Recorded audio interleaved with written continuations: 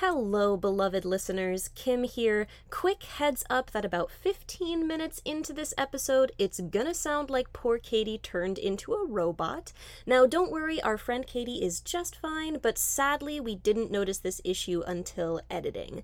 Please excuse this weird glitch, bear with us, and we promise we'll sound better next week. I hope you enjoy the episode. I also loved at some point Mandira is like, oh, let me give you a haircut. Like, you've got great hair. And I was thinking about the fact that, like, yes, Shah Rukh does have great hair. Yeah. And also, in that, like, biography about him, it's talked about how his hair is, like, too great. Like, yeah, he's got too much hair. Yeah. One is a problem, apparently. Right.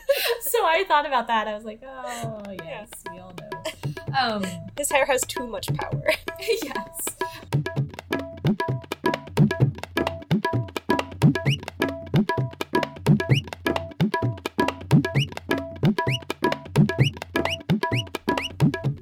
Hi everyone, and welcome to Two White Girls Talk Bollywood. I'm Kim. And I'm Katie. And we're here there's no singing. There's no dancing. There is some singing. Okay, yes. Yeah, you're right. I'm sorry, I forgot about the singing. There's a little bit of singing, but mostly we're here to talk about our favorite Bollywood duo, Shah Rukh Khan and Kajol. Yay! This intro got really screwed up, but I think it's okay because we're talking about My Name is Khan. Khan. From the epiglottis. From the epiglottis, yeah. And this was one we hadn't seen before. No. Either one. And we never know what we're getting ourselves into when we do that. We may think we know. We are often wrong. Yeah, and I think both of us knew it was going to be serious. But also, I kind of liked your thought last week when you were like, I think it's going to be serious, but it's going to have a happy ending. The ending's not happy. I think it has an uplifting ending. Yeah. I don't think there's, necessarily a way to have a fully happy ending in a movie that involves the death of a teenage boy. Oh, like a 12-year-old boy. Yeah. So tragic. I had seen that they were going to be at a funeral. I was like, who's gonna die? I don't know, but it's not Shah Rukh or Kajol. Right. And then finding out that she has this son, then I was like, they wouldn't kill this kid. Yep, I had that exact thought too. They did. And then they did. And I'm sure we'll talk about it, but there were a few instances throughout the movie where I was like, that's today's America. Like, yeah. And also some moments where I was like, that's not today's America. Yeah, I was like, that never happened. And that's, ambitious of you to presume that it may have been or could be. But yeah, I'm looking forward to breaking all that down as we come to it. Kudos to Karan Johar.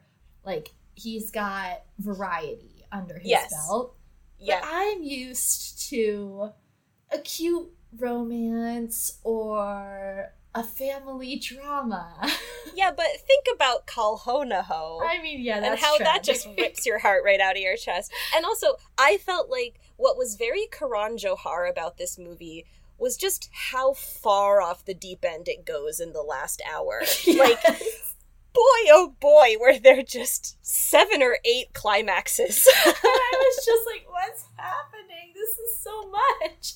Yeah. It was so much. And that did feel very Karan Johar to me.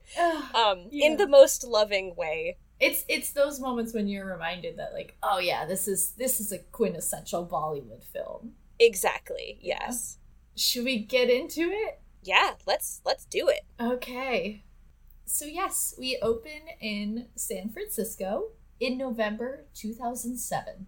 I did have the thought, and I feel a little bit silly because I wasn't really paying super close attention to the date that was, like, the future point of the movie. Not paying attention to the fact that it was late 2007, and I was like, man, it's really sad that the president he's going to meet is George Bush. Like, what a boring president. Yeah, I mean, yeah. And also responsible during this whole thing. So it is interesting that, like, his presidency did start with 9/11, essentially. It did, yeah. And then we see that backdrop to the whole film. Yeah. That is a very good point. The whole movie takes place during a Bush presidency, except the end. Well, he's still president, but yeah. Anyway, yes, this man is looking up President Bush's travel itinerary. We will eventually learn that this is Rizvan Khan, but then we see Rizvan go to the airport, and as he is going through, waiting in line for security, there's like this ominous music playing in the background. Mm-hmm. And right away, I was like balking at that because I was like, I don't think this man is a terrorist. Don't try to make me think that he's planning something nefarious. I understand why they made that choice. Yeah. And also, I was like, I'm already up in arms. I'm ready. But yeah, so we see Rizvan saying a prayer under his breath in Arabic, and then some TSA agents remove him from the security line, bring him to a back room, and strip search him. They end up finding out, like, okay, he's got nothing on him, he's clean. He also has a little card saying to whoever finds this card, the person holding it is autistic. And they're asking him why he's going to DC, and he's like, I need to meet with the president. I have to tell him my name is Khan and I am not a terrorist. And then they're like, oh, okay, tell him howdy for me. Mm-hmm. Jerks. But Rizvan misses his plane because of this detaining, and so he doesn't have money for another plane ticket, so he's like, I'll have to go by bus. And so off he goes. In this first moment where he's being detained by TSA, I thought it was really interesting that the way that his autism presents itself really seemed to be also part of the reason that people were nervous around him, because he fidgets a lot. He's got 3 stones in his hand that he's playing with, and he's muttering under his breath. His eyes are kind of darting around, which is all just normal behavior for him, and it makes the people around him nervous. And then when he starts, muttering a prayer in Arabic under his breath, in a post 9/11 world, someone assumes that he's a terrorist. Mm-hmm. So I really thought that the movie was going to be a little more about the intersectionality between his being neurodivergent and Muslim. It wasn't as much about that as I thought it would be, but in this moment, it really stood out. Right, yeah, thank you for calling attention to it. And I was actually thinking about the representation in this film, and I honestly don't know enough about autism to say whether it is a true representation. I think it's also hard because there are autistic actors. Mm-hmm. Also, I love Shah Rukh Khan, and from my perspective and what I know, it does seem like it was handled well and compassionately. But it did occur to me that, this movie is not about his autism. Right. I think the choice to have him on the autism spectrum was more to justify the fact that he would think, well, I will just have to go and talk to the president now. Yeah. But so we see Khan waiting for a bus at a bus station, and he is writing. And as he's writing, he explains that he has a hard time voicing his emotions. He really can't, but he can write them no problem. And so he is writing to a woman named Mandira, and he says that he loves her, and he just can't say it in words. And then we get a flashback to the Hindu-Muslim riots of 1983, when Rizvan was living in India with his parents. He overhears a group of men calling Hindus rogues who deserve to be shot. And so part of how he processes things is that he repeats what he hears, and his mom overhears him repeating that, and then she sits him down and imparts what he says is like the most important lesson he ever learned. There's no real difference between Hindus and Muslims. There's only a difference between people who do good deeds and people who do bad deeds. Pretty cut and dry and not bad advice. No. And I think she frames it in such a way that it sticks with him. Yes. And that is very much how he views the world. He's like, okay, you do good deeds, you are good. And you do bad deeds, you are bad. And you could argue that there's a lot of gray area to that. Absolutely, yes. But, I think for a logical mind such as Rizvan's, this makes a lot of sense. Yes. And we also see that he has a brother named Zakir, who is overlooked by their mother just because Rizvan does take some more energy than Zakir. And so his younger brother is kind of grows up jealous of him for taking their mother's attention. Yeah. So Zakir leaves for America when he's 18 years old, and as an adult, he's married, he has a big job at this corporation. Then their mom dies. Mm-hmm. And so Zakir brings Rizvan over to America. So we see Rizvan arriving in San Francisco for the first time. We see him moving in with Zakir and Zakir's wife, Hasina. And we also learn that Hasina is a psychology professor, and she diagnoses Rizvan with Asperger's syndrome. But yeah, so then we see that Zakir brings Rizvan to work with him, and we learn that he works at a beauty product supply company. Yeah. And so he tells Rizvan that, okay, you've got to work too. You need to go out and sell these products. It really honestly feels like the worst possible job. Right? For Rizvan. Yeah, his brothers just like go out and travel to all these different salons. Yeah. And part of Rizvan's autism is that he gets really stressed about new places and new people. Yep. And very overstimulated, hates the color yellow. Doesn't like loud anything noises. Could put him in a very stressed and uncomfortable place. Yeah. And whatever, his brother decides that this is what's happening. Yep. And while out and about, he encounters a yellow crosswalk, which I've never seen that in my life. That's just unfortunate. Like, I've been to San Francisco. I don't remember what color the crosswalks were. I'll pay closer attention the next time I'm out there. Yeah. Because as we stated, Rizvan hates the color yellow. And he's like, I have to get across the street. He doesn't really want to step on the yellow, but he's trying his hardest. He makes it out to like the middle of the road, but it's really overstimulating. And then a trolley comes along and starts ringing its bell to get him out of the way. He is also overstimulated by loud clanging noises. Yep. So he just kind of stops and like puts his hands over his ears to try to make it quieter. The trolley is able to stop before hitting him, but then all these people like just swarm him. Yeah, they all get off the trolley and they're all like, hey, freak, get out of the way. Now, I'm one of the first people to lay down some criticism of this country and the people in it. That's just not how a trolley full of people would react to this man in discomfort. They would not move. Right. They would stay sitting on that trolley. Yeah, they would. They're just kind of like, this is inconvenient, but I'll just let you suffer alone over there and I'll suffer alone over here. Yep, that's America for you. Yep. Also, happy 4th of July, everyone. Oh, right, I forgot to say, this is coming out on, God, there's so much to say about it. Happy American Independence Day to anyone who cares to celebrate. So as this all is happening, a woman comes out of a neighboring store, and we're seeing it from her perspective. So we just hear this woman telling all the people to go away, like, leave him alone, get away. And so this mystery woman approaches Rizvan and tells him it's okay to be scared, but you shouldn't let your fear get so big that it keeps you from your goal. All right, bye.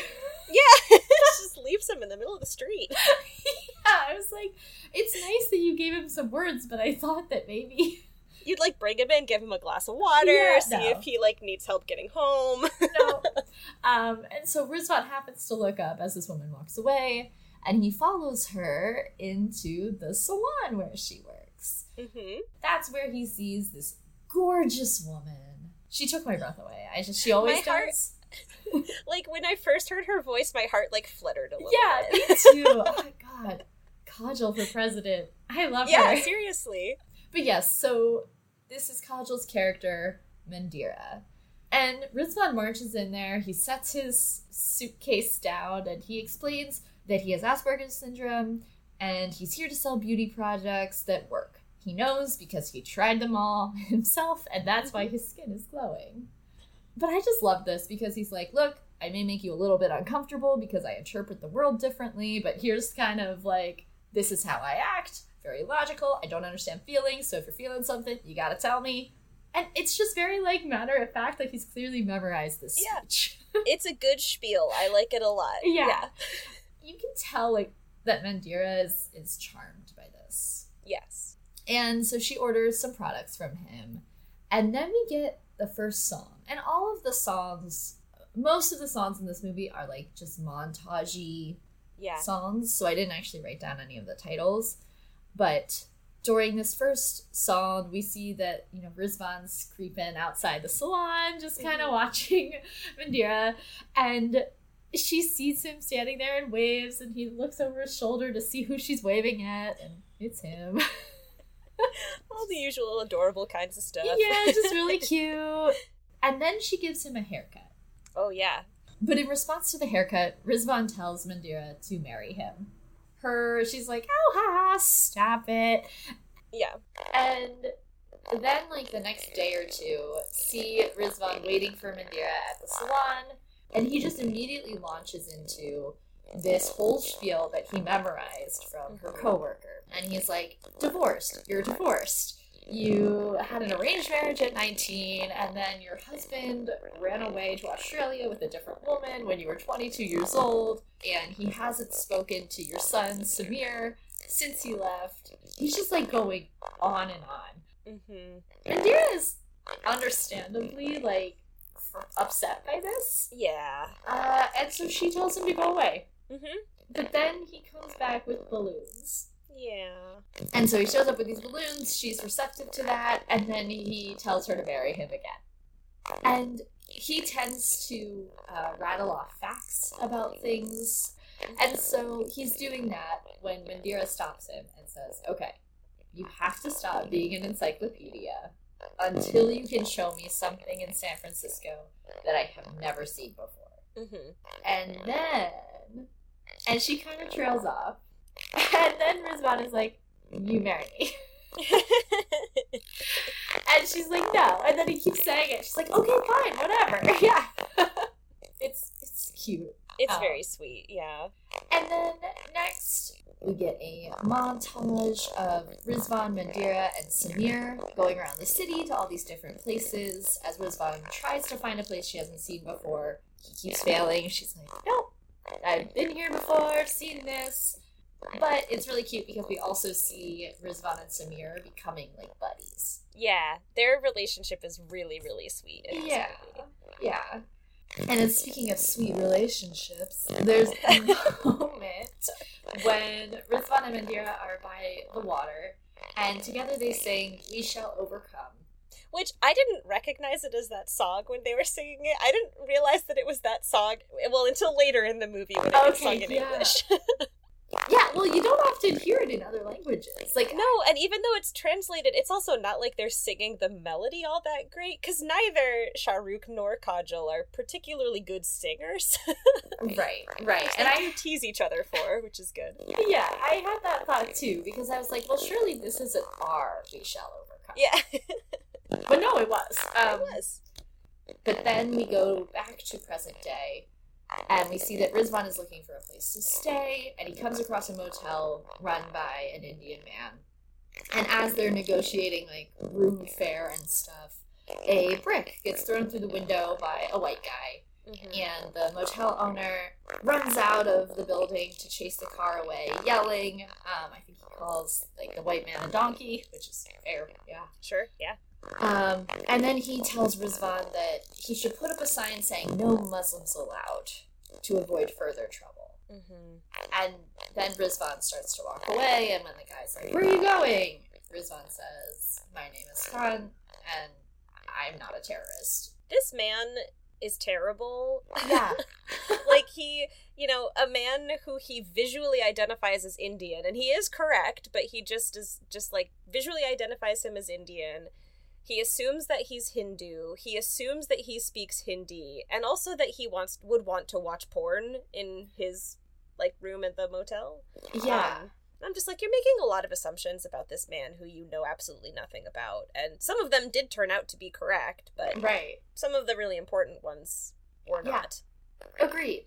And then we're back in the past in San Francisco, and we see Rizvan go to Mandira's house early in the morning, wake her up, drag her to a park where they're able to watch the sunrise and watch the buildings of San Francisco emerge from the fog. She is pretty impressed, and she says, "I've never seen this before. Marry me." Mm-hmm. And it's really sweet. Like, oh Yeah. gosh, his reaction is just, he's beside himself with happiness. He's so excited. It's Yeah. so sweet. And then we get the next song montage where we see Mandira moves to Banville and she's getting her henna, like they're having their celebration about their marriage.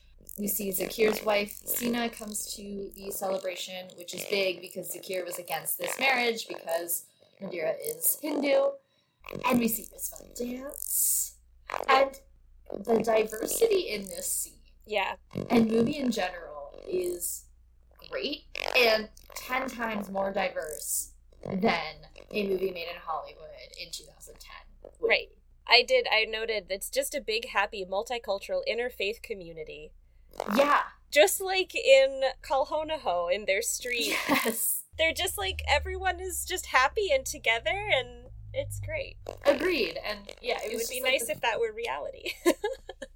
But then back to the montage, we see them moving into their home. They're both praying in their separate ways.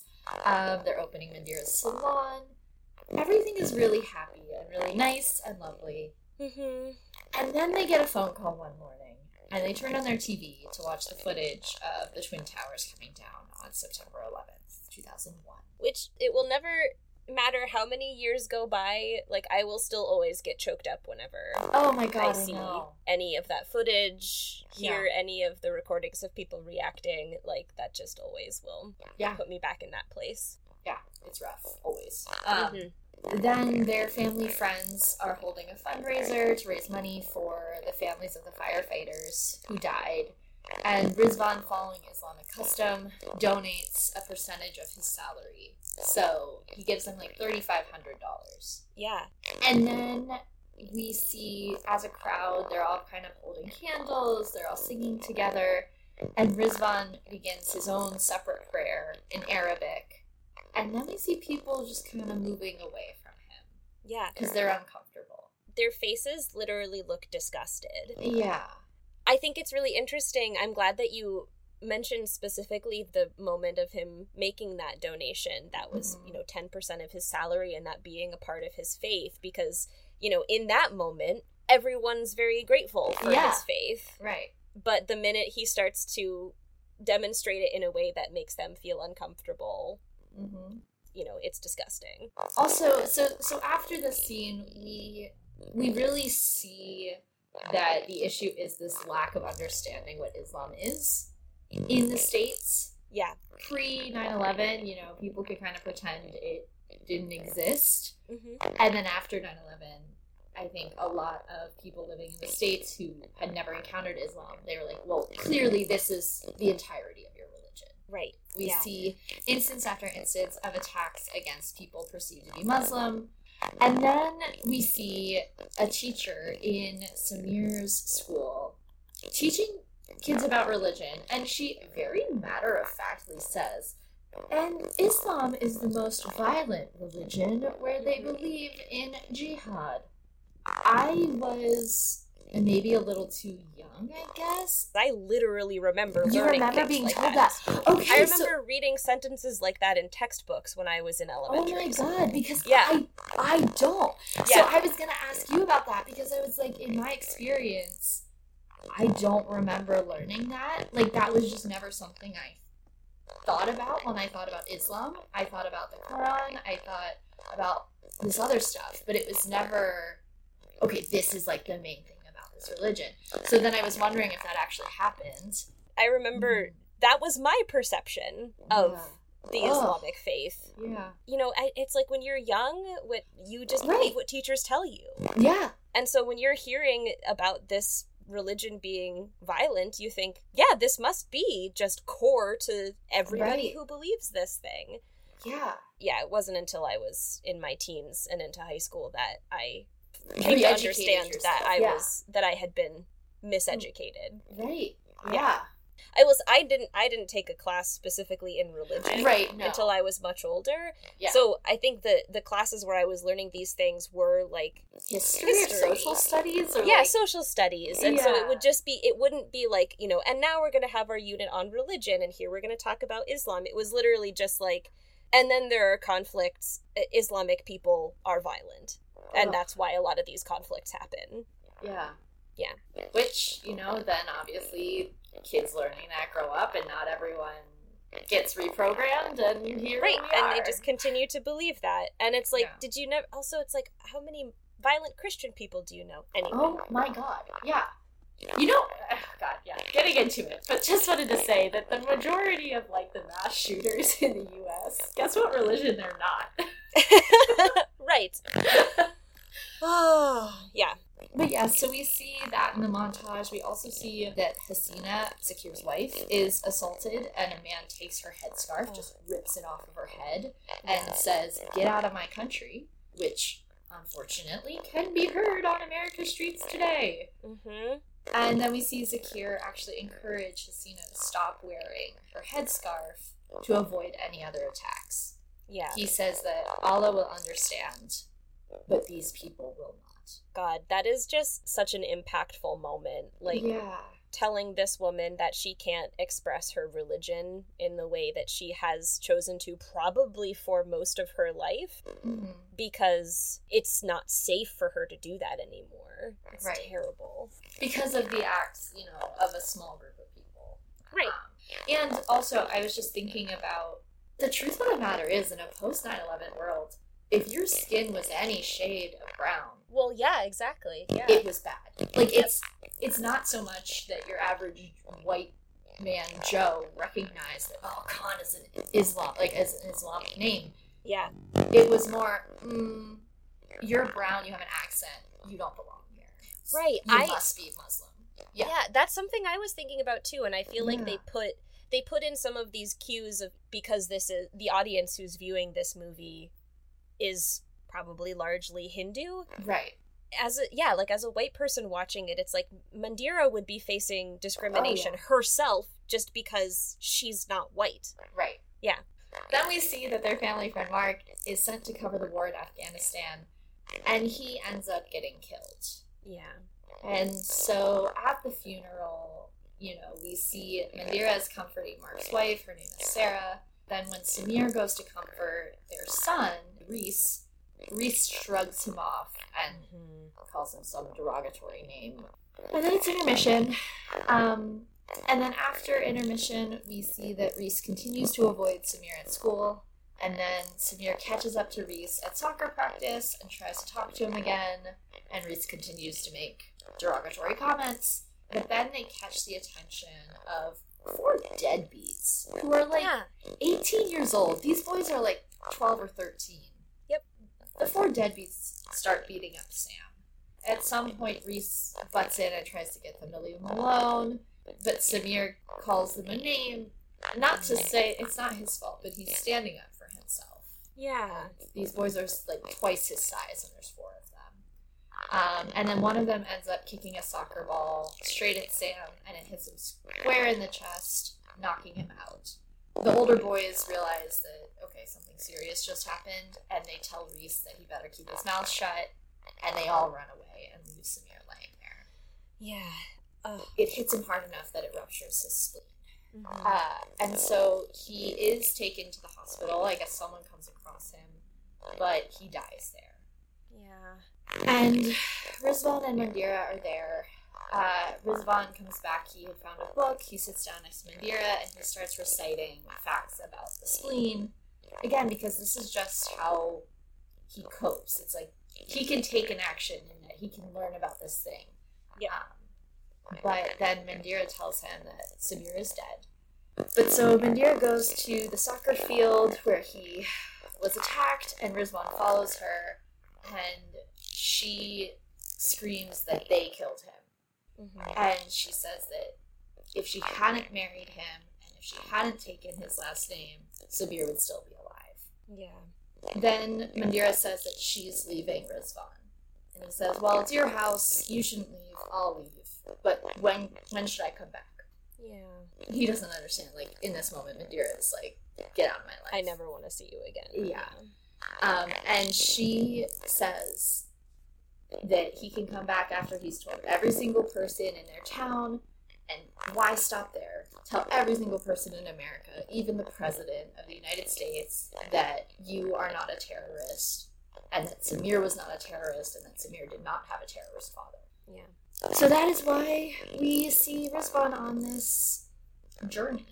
I think the way that they portray Mandira's grief Oh. is really well done. I mean, it's a great Yeah. performance from Kajol, but also just sort of the justification that, again, I think she actually gives it a little bit later when she's talking to Sarah, but that she can't be Rizvan's wife. All she can be right now is Sam's mom. That's all Yeah. she has the capacity to be, and until she can be anything else, she can't be Rizvan's wife. And Yeah. that makes so much sense. Like, she didn't stop loving him. She has just this one thing that she can focus on right now. She doesn't have the capacity for anything else. Right.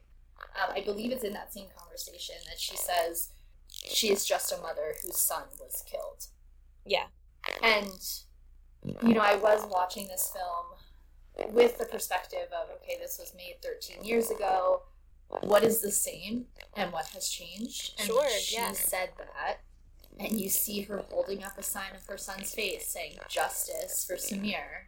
It has not changed. No. Yeah. Like we continue to have racial killings. Certainly. Yeah. And so that just really hit me hard, that there's a lot of mothers who get called into this fight that never should have been theirs. Yeah. Anyway, this movie was it was It's a sad. heavy one.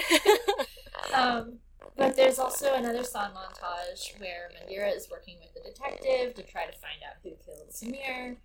We see that Rizvan runs out of money, and so he is offering to fix anything to try to make more money so he can continue his travels.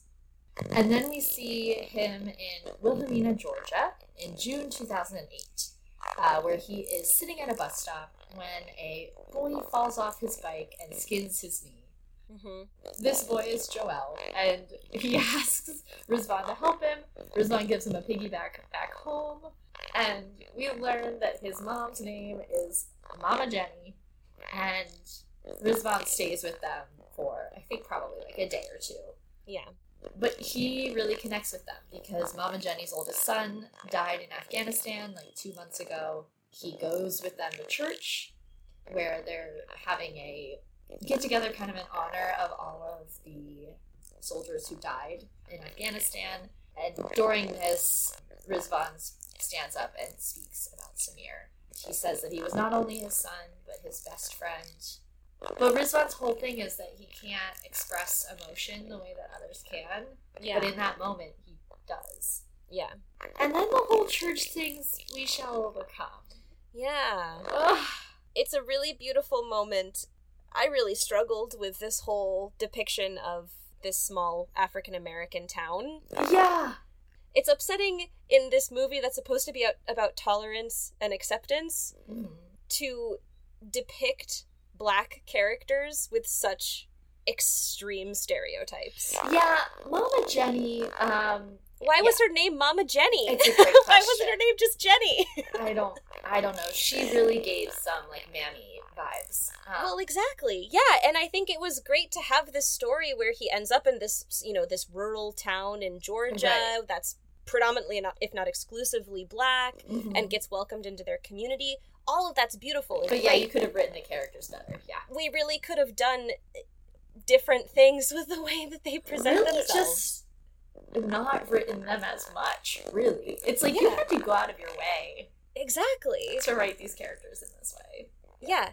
It would have taken very little editing to just eliminate a lot of those harmful stereotypes. I agree. Yep. I think this is like the moment too when I got confused because I was like, okay, so we are talking about We Shall Overcome, which Mhm. I always think of as a civil rights song. Mhm. And so I actually looked it up. I was like, where did this originate? And it did originate in the US. Okay. But then it became an anthem for protest movements across the world. So it has been translated into other languages. Yeah. Rizvan then goes to LA for a speech that Bush is making on a college campus. He's been And all over the country. I know, I was like, dude, you came from San Francisco. Just to end up back in LA, yeah. Yeah. But he visits a mosque to pray because he gets there a few days early. And there he hears a man telling a group of other men that Allah is asking them to shed their blood for Islam. Mm-hmm. Rizwan can't stay quiet through this. He stands up and is like, that's not what this story is teaching us. And he states that the path of Allah is one of compassion and love. He convinces, I think, a fair number of the men sitting there. They're just like, yeah, that sounds right to me. Like, not what this other guy is saying. And then Rizwan leaves the mosque and calls Hasina to ask for the number of the FBI. Mm-hmm. And then we see Rizwan at the college, and Bush is walking through the crowd. I was surprised to see they actually had footage of Bush. Yeah, me too. I was like, that guy is Bush, right? Yeah, I was like, I'm not crazy. That's him. That's the man himself. They did a good job with that. And yeah. He shouts out, "My name is Khan, and I am not a terrorist." And then this, like, white guy next to him. I was like, God, you're like a Karen, but worse. They call those Kevins, male Really? Kevins. Yeah. Oh no, my dad's a Kevin. I know. Like, really a Kevin. Like, he's named Kevin. Yeah, he's not a Kevin. He's Kevin. He's Kevin. Okay, anyway, this horrible white man mishears him and starts just screaming that Rizwan is a terrorist. Yeah. Everyone scatters. Rizwan kind of stays put because he's not fully comprehending what's going on, but then security immediately moves in and surrounds him, guns pointed. And there were 2 student journalists at the speech who recorded the footage, and they caught all this on film, and they decide that there's more to Khan's story. Mm-hmm.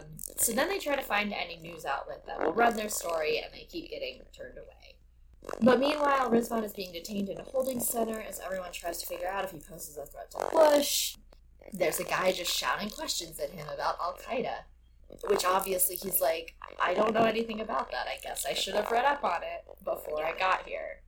The college students they visit a different news outlet, but the man there says he's too busy. The college student notices a picture on his desk, and he's like, okay, you are a sick man who was confused for a Muslim after 9/11, and so you changed your whole life, but you can't change your schedule for a Muslim man who is being treated as less than human. And then the guy's like, yeah, you're right. And the story runs the next day. Yep. Understandably, has an impact. Yes. And so the judge on Rizwan's case, confirms that Rizwan called the FBI to relay information about this terrorist recruiter at the mosque. And so they're like, well, you did a good service for your country, so you're not a terrorist. And they release him. Yeah, and then Rizwan finds out that Wilhelmina, Georgia, has been hit by a hurricane. And he just goes there. Yeah. Yeah. The hurricane's still happening. I don't know how he got there. It's confusing to me because you're not just, like, walking into a town. Usually there's, like, boats or... Right. The hurricane could have been over. Mm-hmm. Like, that's what got me. I'm like, if they really wanted him to go rescue these people, the hurricane could have been over. And everything could have continued in exactly the same way. But no, there has to be, like, the wind and the torrential rain. And... Right. And the church is gonna fall down. Yeah, so, yeah, Rizwan finds all the people in, like, the center of the town in the church. And then the news crew shows up there, too. And I'm just like... I'm like, y'all are acting like it's really easy to just, like, walk into a hurricane-decimated area where there is currently an active hurricane. When you started in Los Angeles. Yeah, I don't know. And then, as this is being televised, a whole bunch of other people, including his brother and sister-in-law, just show up. Again, hurricane's still happening. Striding through chest-deep water. Holding, like, supplies above their heads. And I understand the sentiment behind this. And also I'm having to suspend a lot of disbelief here. Exactly, yeah. Like, the scene right after that is a news person talking about, like, wow, it's really weird that the government is doing absolutely nothing to help this small, poorer town in Georgia. Yeah.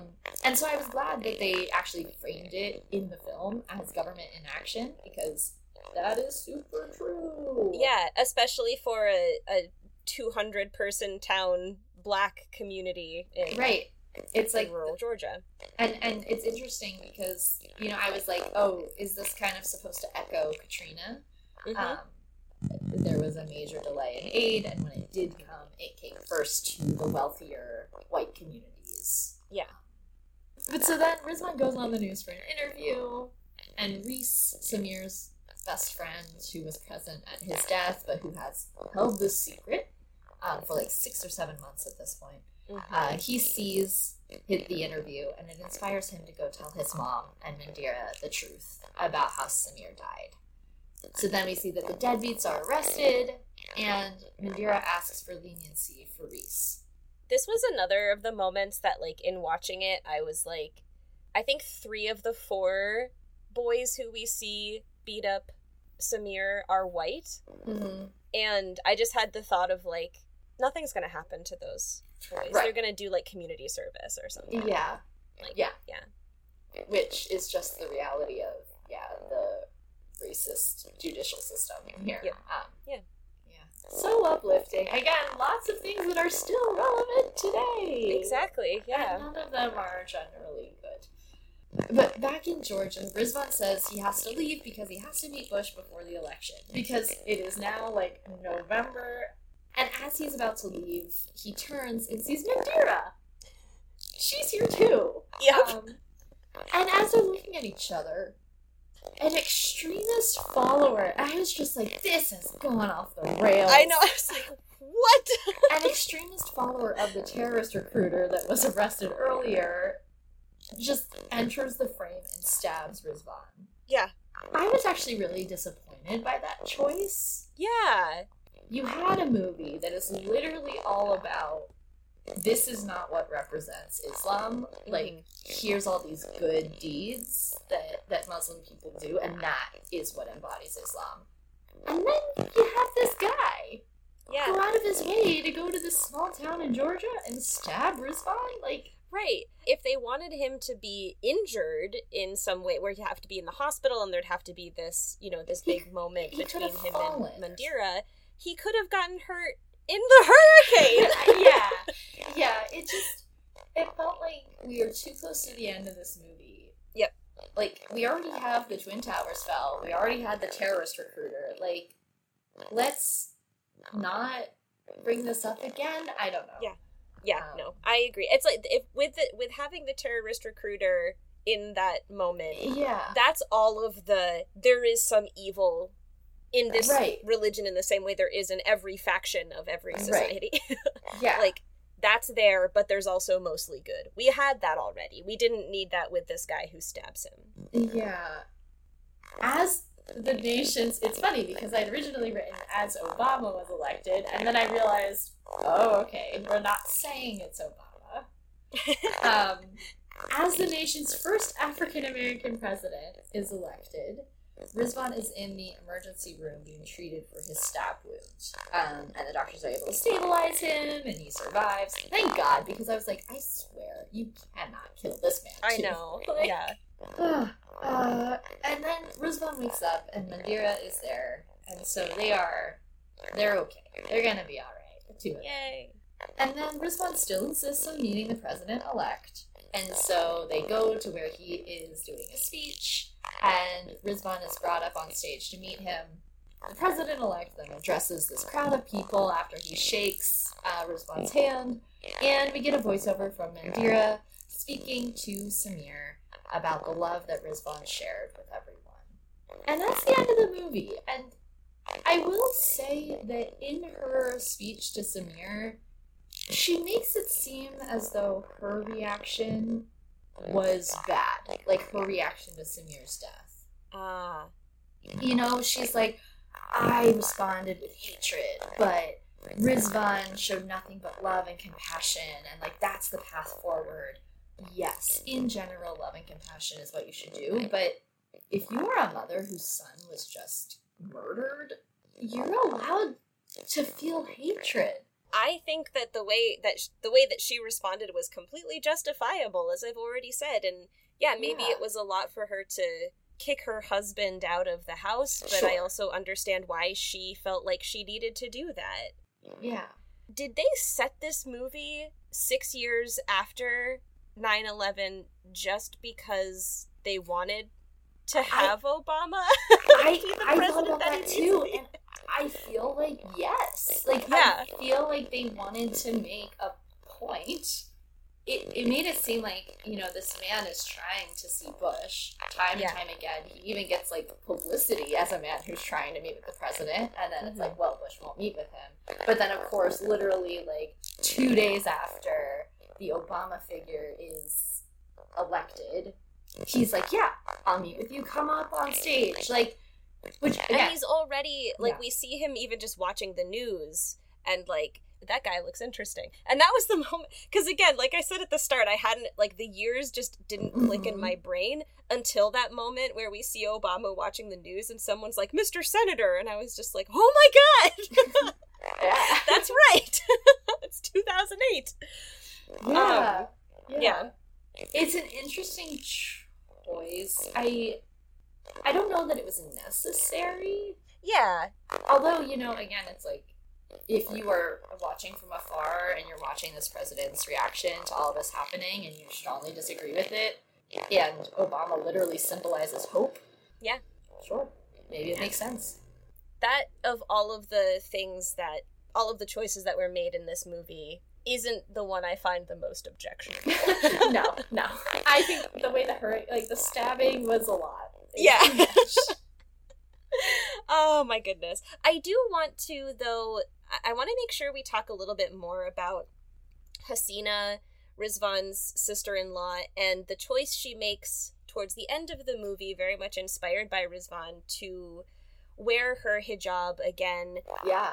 Go walk into the classroom and say to her students, this is who I am, this is my religion, and I'm not going to hide it any longer. Yeah. We've talked about this a lot, the interplay between not just, like, religious belief, but also just, like, cultural belief outside of religious culture, and hijab is such an interesting representation of that in Islam, because here we have this woman who is empowered by making the choice to wear that in front of her students and not be afraid of what the repercussions might be. And then we think about the protests that were happening last year, right, in, where women were protesting having to wear hijab, and it was empowering for them to not wear it and to demonstrate that they didn't need to in order to belong to their faith. So it's just really interesting. This movie, there's a lot to dissect, as even as we're so many years out from it. Yeah. Yeah, and I think it's really interesting watching this movie now. Maybe even more interesting than it would have been for us watching it in, like, 2011. Just because I feel like I have more perspective than I did, when I was 16. Yeah, absolutely. Yeah. But yeah, what did you research? Yeah, so I actually, I started researching 2 different things at first because I couldn't decide what I wanted to focus on, and the option that I didn't end up going with was the experience of Muslim people in the US compared to the experience of Muslim people in India.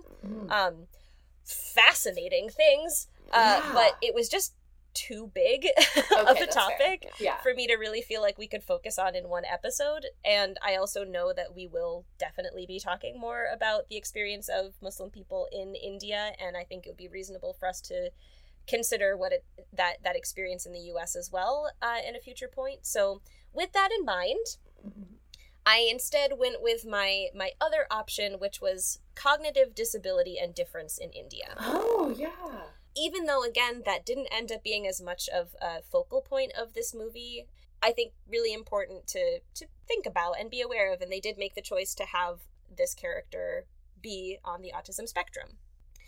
So I wanted to first of all talk a little bit about, in the movie, what we hear that Rizvan has been diagnosed with is Asperger's and not autism initially. Yeah. And I had a little bit of a sense of where that kind of shift happened in our understanding of cognitive disability, but I wanted to solidify my understanding and also share that with anyone who may not be as familiar with what's going on there. Mm-hmm. Asperger's is no longer an official diagnosis as of 2013, and it has been absorbed into the autism spectrum. Okay. The distinction was that Asperger's did not carry with it the lack of language or cognitive delay, but that is characteristic of some on the autism spectrum. But not every person with autism experiences those things, and Asperger's was eliminated to avoid any clinical confusion or, sort of like splitting hairs between what's the difference between a person with autism and a person with Asperger's. They're similar enough. We're just going to call it the same thing. Got it. Previously, the distinction there had led to those with Asperger's receiving less care because people who had been diagnosed with it were classified as quote-unquote high functioning, which, in addition to having negative connotations for those who may not qualify as high functioning, suggests that individuals with Asperger's have an easier time moving through the world compared to those with autism, which often is not the case. And who is it for we who are neurotypical to assign people as having an easier time or a harder time based on their diagnosis? Yeah. Also, Hans Asperger, for whom the condition was named, was involved with the Nazi eugenics program. So Rizwan didn't mention that. Nope. So we just don't need to think about him or have him associated with the very people who he would likely have wanted to eliminate from society. Yeah. So, in India, about 18 million people have been diagnosed with ASD, autism spectrum disorder, and 1 to 1.5% of children aged 2 to 9 have been diagnosed. The numbers there could be higher, as individuals could be living with ASD without a diagnosis, particularly in rural parts of the country. An article by Desai et al., a study done in 2012, aimed at understanding the lived experiences of parents of children with ASD in India, paying particular attention to how cultural beliefs and indigenous viewpoints impacted responses to autism spectrum disorder. So this article was really helpful in understanding what are some of the ways that people relate to this diagnosis based on their cultural experience as Indian people. Right. The participants of the study were 12 parents of 10 children with autism spectrum disorder living in Goa. The children ranged in age from 5 to 23. They were from all different religious backgrounds, from rural and urban settings within the state of Goa, but still they were limited to families who had access to medical and educational supports, and so that's where the study identified itself as being somewhat limited. Yeah. The study found that families moved through 4 different stages in their experience of raising a child on the autism spectrum, beginning with early on, before the child has exhibited any signs of having autism, having what they and their friends consider to be quote-unquote normal parental setbacks, but overall what they see as being a normal parenting experience. In the second stage, as behavioral indicators of autism begin to appear, they're often attributed to, again, quote-unquote normal and temporary childhood phases. Desai et al. Found that, on average, parents in India notice first signs and symptoms of autism in their children 6 to 10 months later than in the West. Oh, interesting.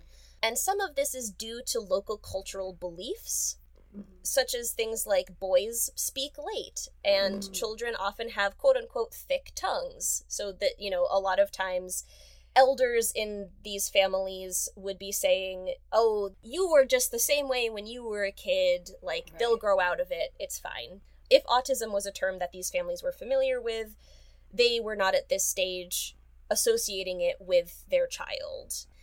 The third stage marked growing concerns particularly related to a child's ability to engage socially with others as they begin to spend more time outside of the home and out in the world. As they're beginning to have social experiences, that is where these families were beginning to think this is actually a persistent and potentially pervasive problem. Right. Problem being their understanding of how it's happening. This third stage was often elicited by an outsider's observation regarding the child's behavior. One mother even recalled being called a bad parent by a doctor, blaming her for not recognizing the early signs of a cognitive disability, and called her child a vegetable because of his speech patterns. I feel like that's literally part of the training that doctors receive. Yeah, bedside manner. Yeah, and also understanding that not everyone has the knowledge that you do about these things. And... Yeah, very disappointing to hear that this mother had this experience. Parents in this stage may still continue to hope that these behaviors will be temporary, but that hope is starting to diminish, and the parents are beginning to consider how their child's future may be impacted, particularly with regard to education, because education in India and elsewhere is seen as the best opportunity for having a bright future. Right. Some families even reported consulting with practitioners of alternative medicine. One consulted with an Ayurvedic doctor who blamed their child's symptoms on a quote-unquote choked-up nerve. Okay. The Ayurvedic texts we talked about briefly in a previous episode are medical texts associated with the Hindu faith from early on. Okay. And then another family consulted with a different Hindu healer who blamed their child's undiagnosed autism on a curse and suggested that prayers to Ganesh could be a cure. So these cultural-based approaches delayed these families in seeking proven medical support relevant to their child who was on the spectrum. So then the fourth and final stage, which not every participant in the study had yet gotten to, but it was acceptance and acknowledgement that the child had a cognitive disability, and therefore the family's assumptions about their care and the child's future would need to adapt so that they could align with reality. This is paired with new worries about how the child would be accepted in society at large and how they would continue to live after the parents were gone, or in other ways unable to provide care. A similar study in the US found that parents go through similar phases throughout their child's development, but the key difference is that the parents in the Indian study had previously had either a vague or unclear understanding of what autism was, if they had heard of it at all. Whereas in the US, people have at least a little bit of a better sense of what autism is, even though there are very clear and obvious ways in which folks in the US misinterpret autism, what causes it, and what it means for their child to be diagnosed with it. I'm saying children because this is the time when people get diagnosed with autism. Obviously, they grow to be adults with autism as well. So, in general, educational support for disabled people in India is very much lacking. A UN report estimates that 75% of people with disabilities of any kind, whether they're physical or cognitive, do not attend any sort of educational institution over their lifetime. India has seemingly comprehensive policy surrounding inclusive education, i.e. an educational setting where students with disabilities are taught alongside their peers without disabilities.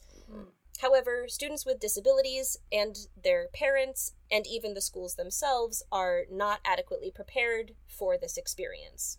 Right. Nearly 70% of school teachers report never having received training in teaching students with various disabilities, and 87% of teachers report not having access to the resources they would need to support those students. Right. Like, there's still some additional accommodations that would need to be made. Exactly. You can't just put them all in a room together and say, teach them all. Yeah. No matter how accepting or welcoming you may be, there's still a lot more that you need to know to be able to do that effectively. Students may struggle to then intake information being taught in a way that caters to their non-disabled peers, and parents may therefore be reluctant to send their students to mainstream schools. Schools specifically for students with particular learning and or physical disabilities do exist, but they may not be accessible to all.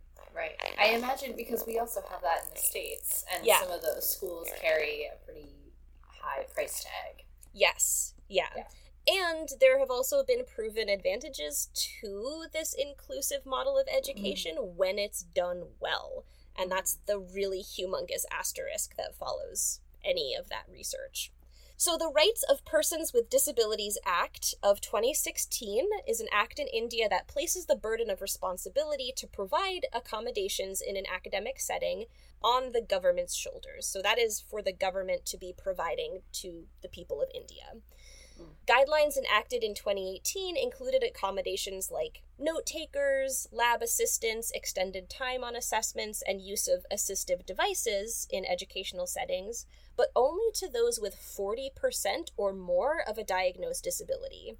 What does that even mean? And I have to assume that I don't know how you would quantify a cognitive disability, so I have to assume they're only thinking of physical disabilities Like when how they much note that 40%. impacts your ability to... What? Okay. Right, exactly. It's like, what is this based on? Is this like if you are a person who is visually impaired and you only, and like 40% or more of your vision is impaired? Right. Or is it your life is 40% harder? Like, how do they qualify this? Yeah, It doesn't make that any sense. Seems like it's just asking to let people fall through the cracks. Well, exactly, yes. And the Supreme Court of India agreed, and they ordered that new guidelines be written for those who were less than 40% disabled. Again, whatever that means. Right. But these new guidelines, which were drafted in 2021 and then enacted in 2022, failed to mention those with specific learning disabilities and autism spectrum disorder. Autism spectrum disorder is not classified as a specific learning disability, but those with ASD may also have a specific learning disability, or their symptoms could manifest in a way that makes neurotypical learning and assessment styles difficult or impossible for them to access. Government-supported accommodations don't include anything designed to assist neurodivergent communication for a person with autism. They don't include things like disability support professionals or special educators. So really just totally lacking in things that are proven supports for these young people as they go through their education. Support for people with autism in India is largely coming from private entities, with actually very little support coming from the government. And one such organization in India that has been supporting people with autism and their families for decades is Action for Autism, or AFA. And AFA has been at the forefront of education and advocacy for nearly 30 years. They started the first school specializing in education for children with autism in 1994. They launched the first of its kind vocational training program for adults with autism in 1999. They pioneered a program for parent empowerment in 2001. They've been doing a lot of really great work. Yeah, that's great. They state on their website that their mission is to, quote, facilitate an inclusive and barrier-free environment that enables the empowerment of persons with autism and their families. And they also note that, as an organization, we do not view having a child with autism to be a tragic or unfortunate situation for either the parent or the child. So trying to spin that idea that having a child on the spectrum is a bad or sad thing to this is just the way your child moves through the world. Oh, that's great. I'm happy to hear they've been around, too, for like 30 years. Yes, and doing what I understand to be some very good work. Mary Barua, who is the director of the AFA, elaborates on the lack of services and awareness that exist in India, noting that autism, particularly in rural parts in the country, where we also know the majority of Indian people live, it largely goes undiagnosed, as I mentioned at the start of my research, and there's often little support or knowledge around the diagnosis in these areas. Barua also notes how people with autism face widespread discrimination and are often barred from schools and employment. The emphasis on educational success in most Indian families causes a lot of frustration for children with autism and their parents. Because students with autism are often bullied, because teachers are ill-equipped to support their students or provide inclusionary education, students with autism often don't perform well, even if they don't have a learning disability, and maybe even asked to leave school simply so that that school can maintain its rank. Oh, I hate that. It also adds some context to Rizvan's mom. Yes. Making the decision she made. Finding a private tutor for him. Yeah, exactly. And even that seemed like it was touch and go. Like, she didn't know that tutor would actually take him on. Yeah. Right. So going back to the Desai et al. Study, participants reported that their experience was, quote, characterized in part by patience, joy, social advocacy, and fighting for acceptance. Most expressed having no expectations or desires to pressure their child with autism, merely wishing for them a comfortable and enjoyable life.